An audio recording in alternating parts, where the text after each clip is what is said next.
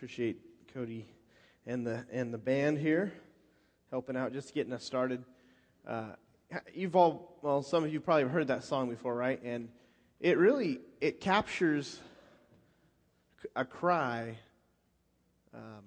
for connection. It's about people who are trying to reach out and they're sending out a message. Really, because they're alone, they're isolated, they're alone, they're on their own.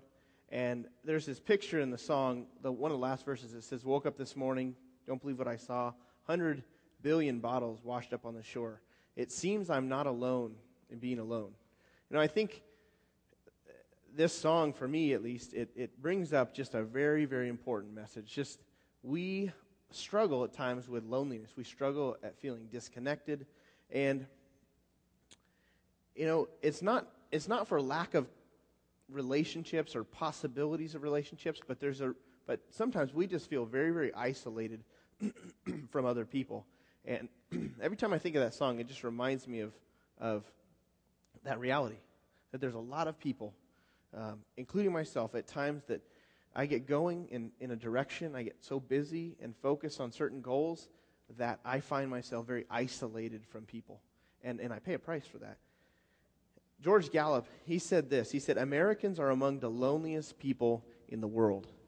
And that is true. And it's not for lack of connection. We live in the midst of a busy place. For all of us here, we live in busy Southern California. We've got congested cities, overcrowded freeways, yet people still feel alone. You go to baseball games, sit in a stadium with, thousands of people, and yet we can feel disconnected and just lacking connection. Today, more than 3/4 of Americans live in metropolitan and suburban areas. And so, again, it's not for lack of access. There's a deeper issue. And I want to look at this morning. Some of you are married. Some of you are part of families. But even that doesn't solve this issue. You might be single, and you might feel really connected to people. You might be married, and you may feel like you're just on an island by yourself, sending out these bottles like you get in this song. Loneliness and isolation can creep in over time, and if we're not careful, it can really do serious damage on the quality of our life. And I want to look at a passage that deals with this. We all really need a team. We need to be connected to people who will help us move forward in life. We need a team. Today's Super Bowl Sunday. You're all aware of this. I'm sure some of you are, planning to watch the game today. Big game. Who's playing? The Colts and the Saints, right? For all of you that didn't know that, Colts and the Saints. Any Colts fans? Oh, Saints fans? There you go. Pretty exciting Super Bowl. And, you've got these two teams that are about ready to just battle it out and go to war on the football field, right? And they're working together as teams. But after this game, the scores will be settled. One team will be Super Bowl champs. They'll get their rings. And they're going to go home and have a little bit of time off before the next season starts. But they still need a team. Sports athletes, professional athletes, and superstars, one of the things that you find out about these folks that are in the spotlight is they are very, very lonely people.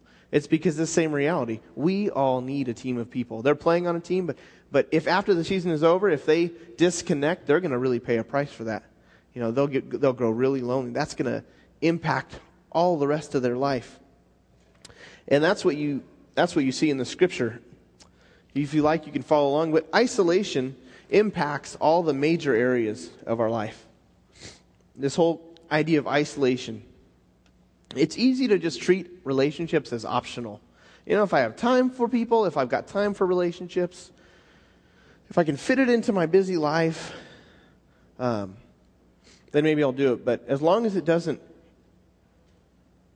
interfere with my goals, the things that I'd really like to accomplish. And so the truth is that humanity, since the beginning of humanity, has been crying out with the same song, saying, "I feel lonely. I feel disconnected at times. I'd like to reconnect, or I'd like to make a connection." And you see this in the scripture. From the very, very beginning of scripture, you see this theme of isolation crop up. You find it in Genesis 2:18, where God says, "It is not good for the man to be alone. I will make a helper suitable for him. God, he creates Adam out of the dust of the ground, the scripture says. He forms this man. He breathes life into him. And then he makes this statement, the man was alone. And it's not a good thing to be alone. So what God decides to do is he decides to make a suitable helper. And he gives Adam the responsibility of naming all of the rest of God's creation up to that point, all the animals that had been created. So Adam's walking around naming creation. He sees a cow and a she cow and a donkey and a she donkey and a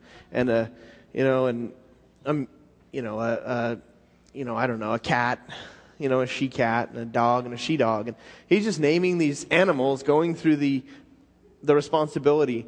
And he walks through this whole thing, an elephant, that's the male and female elephant, and he recognizes his loneliness. He recognizes that he doesn't have a person. He finds the male, female, he finds the counterpart, and he discovers through the process of naming that he doesn't have a counterpart. He's on his own. And that wasn't a good thing. And so the scripture says that God filled this void in verse 20 of Genesis chapter 2. But for Adam, no suitable helper was found, so the Lord God created a woman out of man. He put Adam in a deep sleep, and out of one of his ribs, he formed Eve. He presented her to Adam, and his response was something to the effect of, "Whoa, this is it. You've got it. You've got it right, God." The language, the Hebrew language, it really does capture this kind of a, whoa. He is overwhelmed with, this is the right counterpart for me. This is bone of my bones, flesh of my flesh. She shall be called woman, he says, for she was taken out of man. And you get this powerful story about God meeting this need that we all have as it relates to our isolation. And throughout the scripture, you see this come up again. We struggle with withdrawing from people, and that creates problems. And so God continues to step in to help people reconnect in meaningful ways. Jesus, in the New Testament, the Bible's divided up into two parts, the Old and New Testament. And really the division is Jesus comes on the scene. God sends Jesus Christ. God himself comes to earth, born to a virgin named Mary. And he comes to earth and he lives this perfect life, and he's there for a purpose. And in his public ministry, people took a lot of shots at Jesus. And he took a lot of hits in his lifetime. But one of the things that constantly happened was the religious leaders of his day, the Jewish religious leaders, would attack Jesus' methods and his message. And one of those attacks you'll find it in Matthew 22. And I want to read you a few verses from that. Up on the screen, verse 37 through verse 40. I'll give you the context before you see these verses. Here's the context. It says that, hearing that Jesus had silenced the Sadducees, the Pharisees got together. So Jesus he'd been able to deal with some of the religious leaders, and another group of religious leaders got together to try to stump Jesus or to try to trap Jesus. And one of them, an expert in the law, tested him with this question. And he said, "Teacher, which is the greatest commandment in the law?" So he's asking Jesus to elevate one command from the scripture. We know the 10 Commandments. You've heard the 10 Commandments probably. So this guy's saying, which is the most important? Tell us. And Jesus replies with this. You have it up on the screen. Love the Lord your God with all your heart and with all your soul and with all your mind. That right there is a summary of the first 5 of the commandments. It's to place God in a position of pure devotion and focus, and just say, God, I love you more than anything else. With all my heart, my soul, my mind, with everything inside of me, I love you. That Jesus says that's the most important thing. And then he says this. Well, he says this is the first and greatest commandment, and the second is like it. Love your neighbor as yourself. All the law and the prophets hang on these 2 commandments. So everything that's been written about in the Old Testament hinges on these 2 things. Loving God with everything, and then loving others. And he says, love your neighbor as yourself. I want to point out a few things from this verse. He says the most important part of life involves other people. It involves God and other people. And sometimes we think, okay, well, good. I'll include some family members. I'll try to love my brothers and sisters, and maybe I'll try to love if I'm married, my spouse, and my kids if I've got kids, and maybe my parents. So we tend to think in terms of our family. I'll love my family. I'm going to love God with all I got, and I'm going to love my family. But notice it doesn't say, love your family. He says, now, it doesn't, there's other parts that talk about your relationship to your family, but he says, love your neighbor. I find that very interesting, the fact that he elevates the relationships outside of our family. He says, these relationships are to be a huge priority in our lives. And sometimes we miss that. I think we think, I love God, I'm going to love my family, and I'm going to withdraw from the rest of the world and with the rest of people. But he says, these neighbors, the people that are in our lives, they are to be a major, major priority. And Jesus not only said this, but he modeled it. He made a real personal investment in people. He invested time in his closest followers. There was these 12 disciples that he spent time with. He traveled, they did ministry together, and he let them get up close to Jesus and see who he was. And then even within his 12 disciples, there was 3 that he really connected with, and he poured himself into these 3, Peter, James, and John. So what we see in the life of Jesus was that he modeled the priority of relationships. He realized that isolation impacts, and so he did not allow that to happen.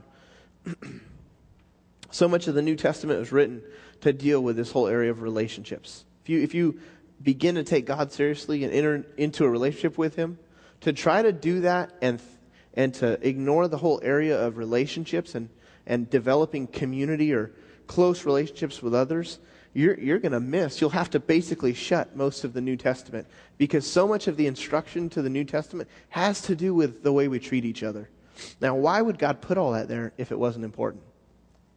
And Thomas Jefferson, he was, a man in our country historically who did some great things, but one of the things he decided was that he had a different framework and a perspective on how life should really work. And so when he had respect for the Bible, as long as it agreed with his thinking.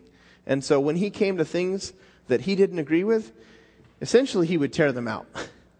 And there were certain things he thought, I believe that that's what Jesus really wants us to do. And so we have the Jeffersonian Bible that is his version of the Bible, which includes the things that he thought were most important. But if we take that approach, man, we miss so much of life. There's so many things that Scripture says are so much of a priority.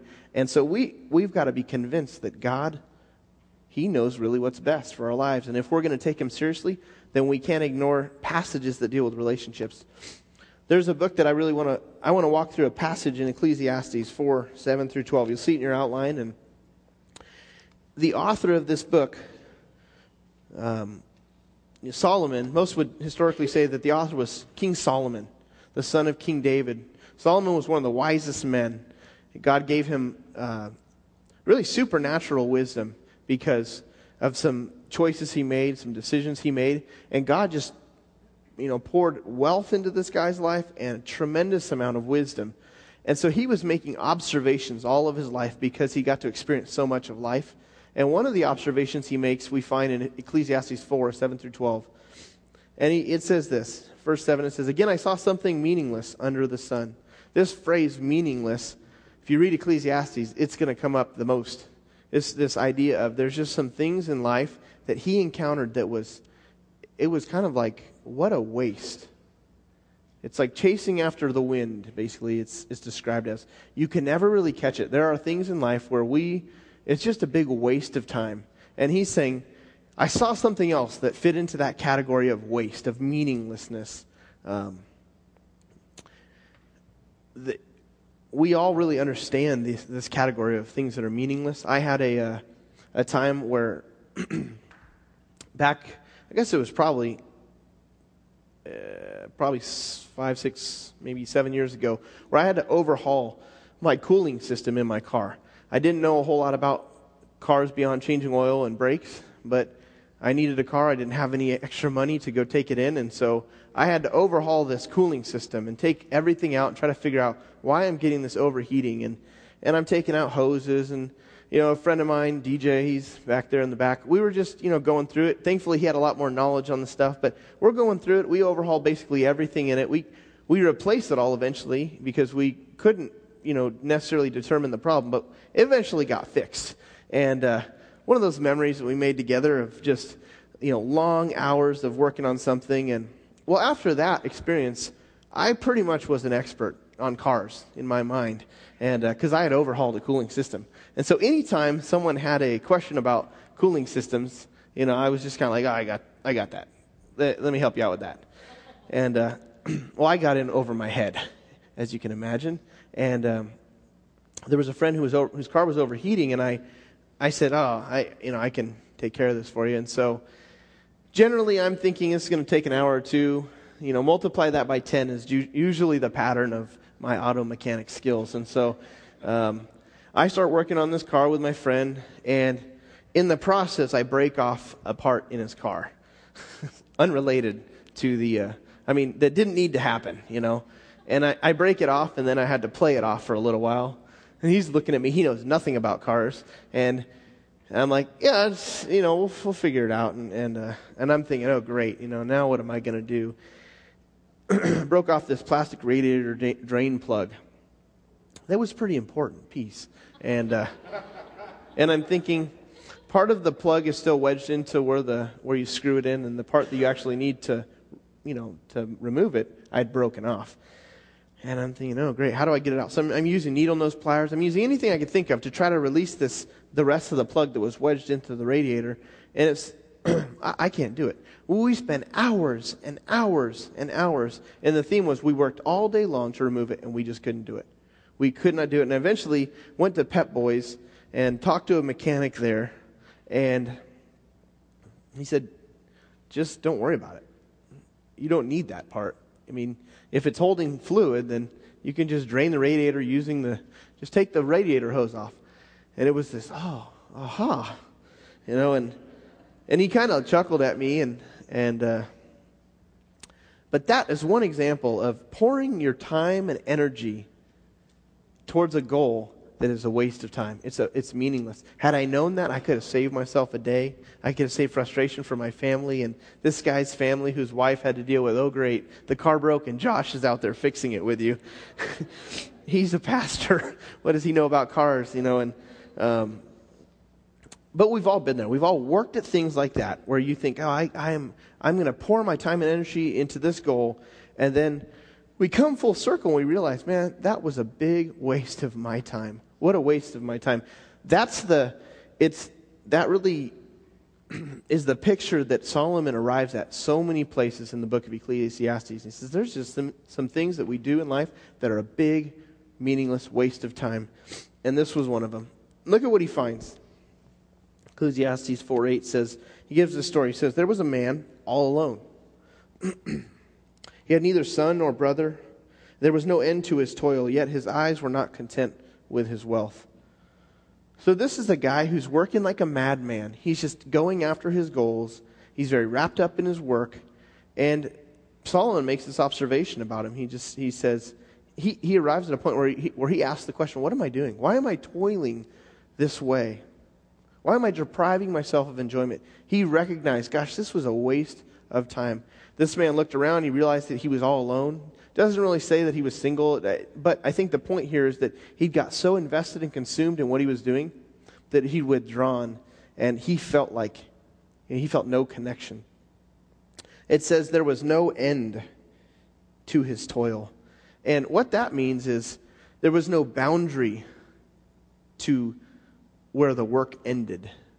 Another way to say that was he had no boundaries in his life. And I don't know about you, but I struggle in this area where I get so focused on things and I don't put up healthy boundaries between work life and relationships, work life and family, or fun and family. And the scripture is saying there was no end in his toil, no boundaries in a sense. He just didn't have healthy boundaries. And because of that, he was extremely unfulfilled. And we end up at the same place. We get going after our own goals. We get focused. And others may even recognize, wow, they're wasting their time in this pursuit that's not amounting to a whole lot of anything. But when we're in this situation, when we find that we're not in meaningful relationships, because that's the observation. He was all alone. That was the waste. He was doing it. He was doing life on his own.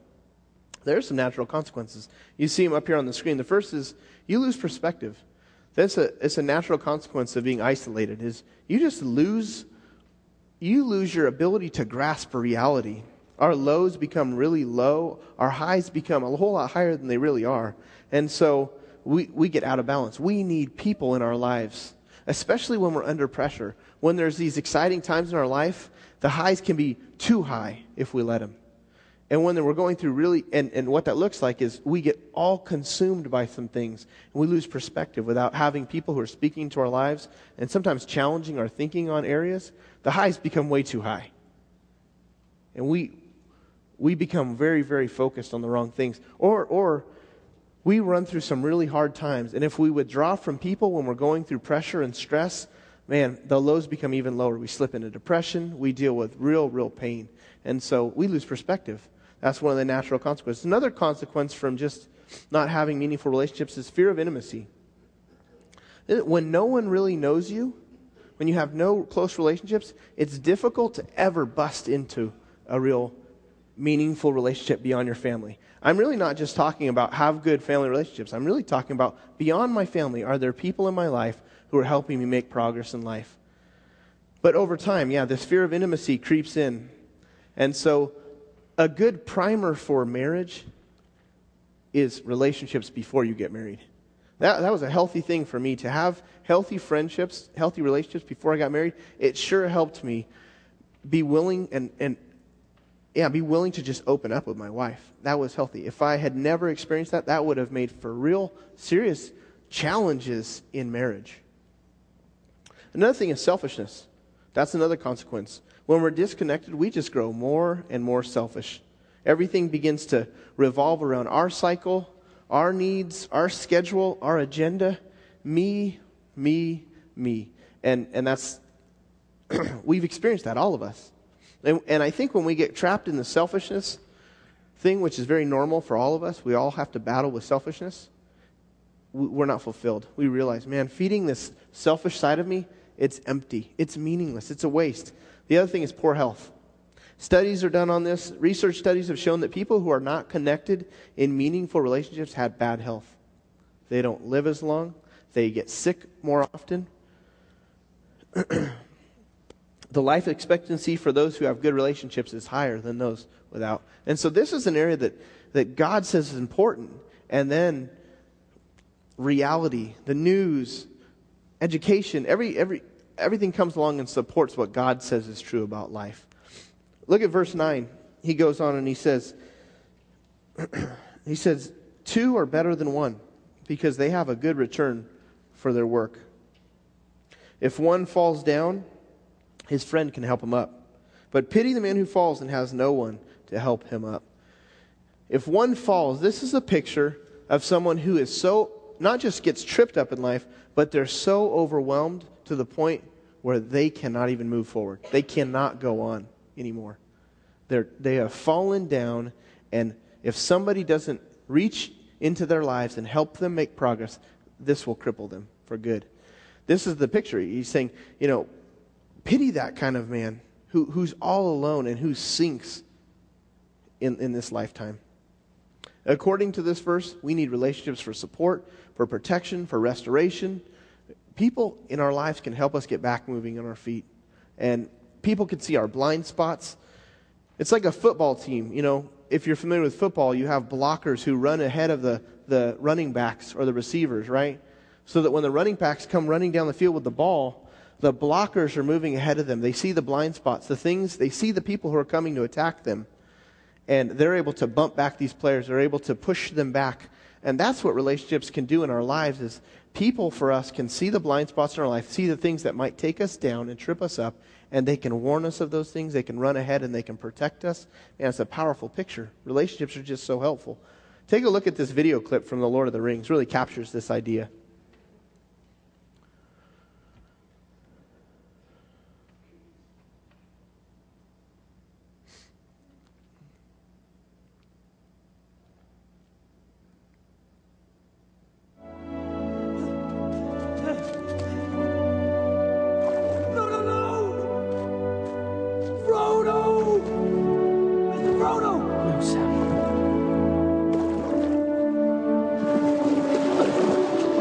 Sam!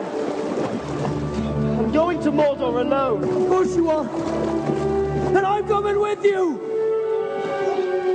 You can't swim!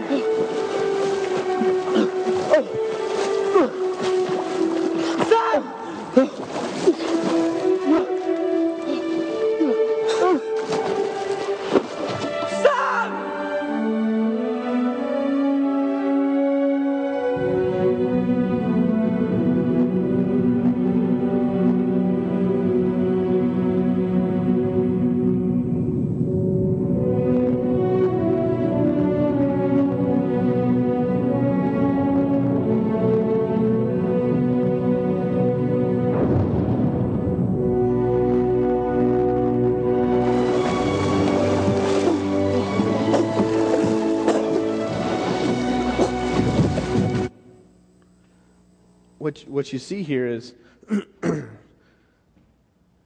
you see two friends who are committed to supporting each other in their goals. You see one, Frodo, who's headed to carry out a mission, a very important mission. And Sam says, I'm going to go with you. Don't go on your own. I'm going to go with you. You need my support. And in the process, he about drowns himself. And Frodo is able to reach in and reciprocate in that relationship. He's able to, because relationships shouldn't be one-sided, to where you're investing, you're caring, and it's not coming back, and vice versa, to where you're just sucking the life out of people like a vacuum, like a big vacuum, and you're getting all you can, and yet you show no real concern for them. You're not asking them questions. You're not finding out what they really need in life. That is what relationships are for. It's to be reciprocal. Look at verse 11. It says, also, if two lie down together, they will keep warm. But how can one keep warm alone? People in those days would travel in packs in the Bible. They would travel from city to city in packs for the obvious reason that they could stay warm together during the cold night. You know, the scripture just, how if they go alone, how will they keep warm? People actually lighten our load in life. The only way to really stay warm alone, if you're journeying, like what this passage is talking about, is to carry extra blankets. That means you've got to carry more. It weighs you down to do life on your own. The picture here is, if you'll go with other people in life, if you'll journey in life with others, that really lightens your load in the long run. Verse 12, he sums it up and he says, though one may be overpowered, two can defend themselves. A cord of 3 strands is not quickly broken. So he says, one is not enough. We're highly vulnerable all by ourselves.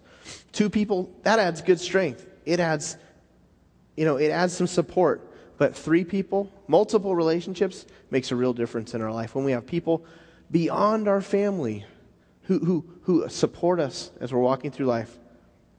We're big on 2 because in America, best friends is a huge thing. Your BFF, your best friend. What does that stand for? Best friend forever? That sounds so cute, but the reality of it is we need more than a BFF. We need people in our lives who will walk alongside us through the good, through the highs, through the lows. If you're relying on only one person, that's not enough strength, the scripture is saying here. You need more than that. It's good to have more. Cords of 3 strands add real strength. If you're climbing, if you're a rock climber, and you have a rope, you want a rope that has multiple strands in it. You don't want to be climbing using dental floss. I'm going to get up there sometime, and then you tie 2 strands of dental floss together. It's just not enough. We need multiple people in our lives. So I think the question to ask is, where am I at in this? Here's one last point. Your relationships determine the quality of your life. This is not just my thought here. This is what the scripture declares firmly. Your relationships will determine the quality of your life. So the scripture challenges us to choose our relationships wisely. Look at Proverbs 13:20. One of my favorite verses. This is a promise. He who walks with the wise grows wise, but a companion of fools suffers harm. He who walks with the wise grows wise over time in your life. The wise man in the Bible is the person who takes God seriously. They live life God's way. And because of that, they find success in all the arenas of life. And so you will reflect your relationships. The thought here is you pick your friends and you pick your future. The people that you join with in your life will determine your future. You may not think that's the case, but the scripture is very clear about this.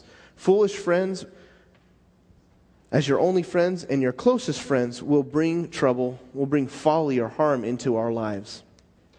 But if you'll choose to link arms and do life with people who are further down the road than you are, man, that is tremendous in you making progress and me making progress in my life. So here's the question I'd like you to consider. How does God want me to apply this today? What can I apply from this message? Here's some suggestions for you. I'd encourage you to start by taking these verses home, these Ecclesiastes verses, and see, do I identify with any one of these statements? Does this describe my life in any way? Are there parts of it that I can say, yeah, you know what? I'm stuck at this point. I'm falling down, or I'm going after my pursuits, and I'm lost in my pursuits. There's no boundaries. There's no end in my toil. Or maybe it's just I'm falling down and there's no one helping me up. It's because I'm isolated. Or maybe I'm broken down. I'm trying to rebuild, but I have the support of no one. So I really would encourage you to consider where you're at in this. But this is what God has called the church to be a place that creates community for authentic friends and for authentic relationships to form for the long haul. And so just ask yourself, am I really connected to the right people? Walk with the wise and you will be wise. Companion of fools suffers harm. So am I connected to the right people? Let's go to the Lord in prayer. Father, we thank you for your word and all that you have to say, but specifically as you challenge us to not be isolated, Lord. Thank you, Lord. Thank you for this reminder. God, I think we know this is the case. I think we know it's true, and sometimes we get so focused on our goals and our work and our dreams and ambitions that we lose sight of the way you've designed life to work. And so, Lord, I pray that you would use people in our lives to do what we find here, to strengthen us, to support us, to give us a chance to care for them, to serve them, and to love them. Lord, help our relationships to be with those who really help us in the future, Lord, and not just people who have foolish patterns in their lives alone. Lord, help us to find and seek out relationships with people who are walking with you and who are experiencing your blessing in their life. Just thank you for all that you're saying to us, God, in this area, Lord. In Jesus' name, amen.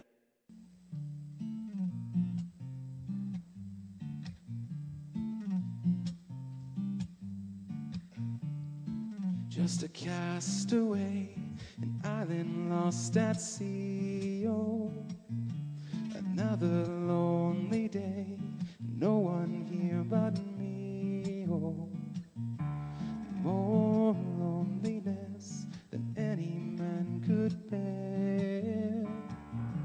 Rescue me before I fall into despair. Oh, I send an SOS to the world. I send an SOS to the world. I hope that someone gets my. I hope that someone gets my. I hope that someone gets my message in the bottle. Message in the bottle, yeah. Message in the bottle, yeah.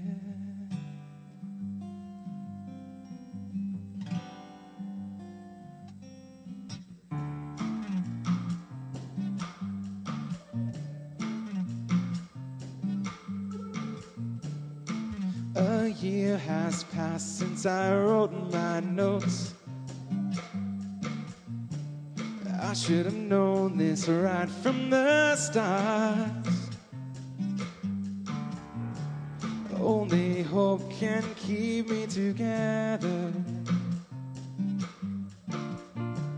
Love can mend your life, but love can break your heart. I send an SOS to the world. I send an SOS to the world. I hope that someone gets my. I hope that someone gets my. I hope that someone gets my message in the bottle. Yeah. Message in the bottle.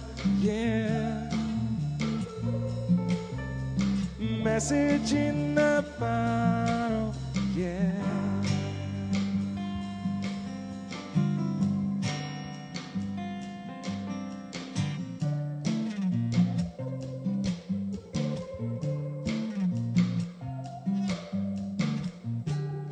walked out this morning, I don't believe what I saw.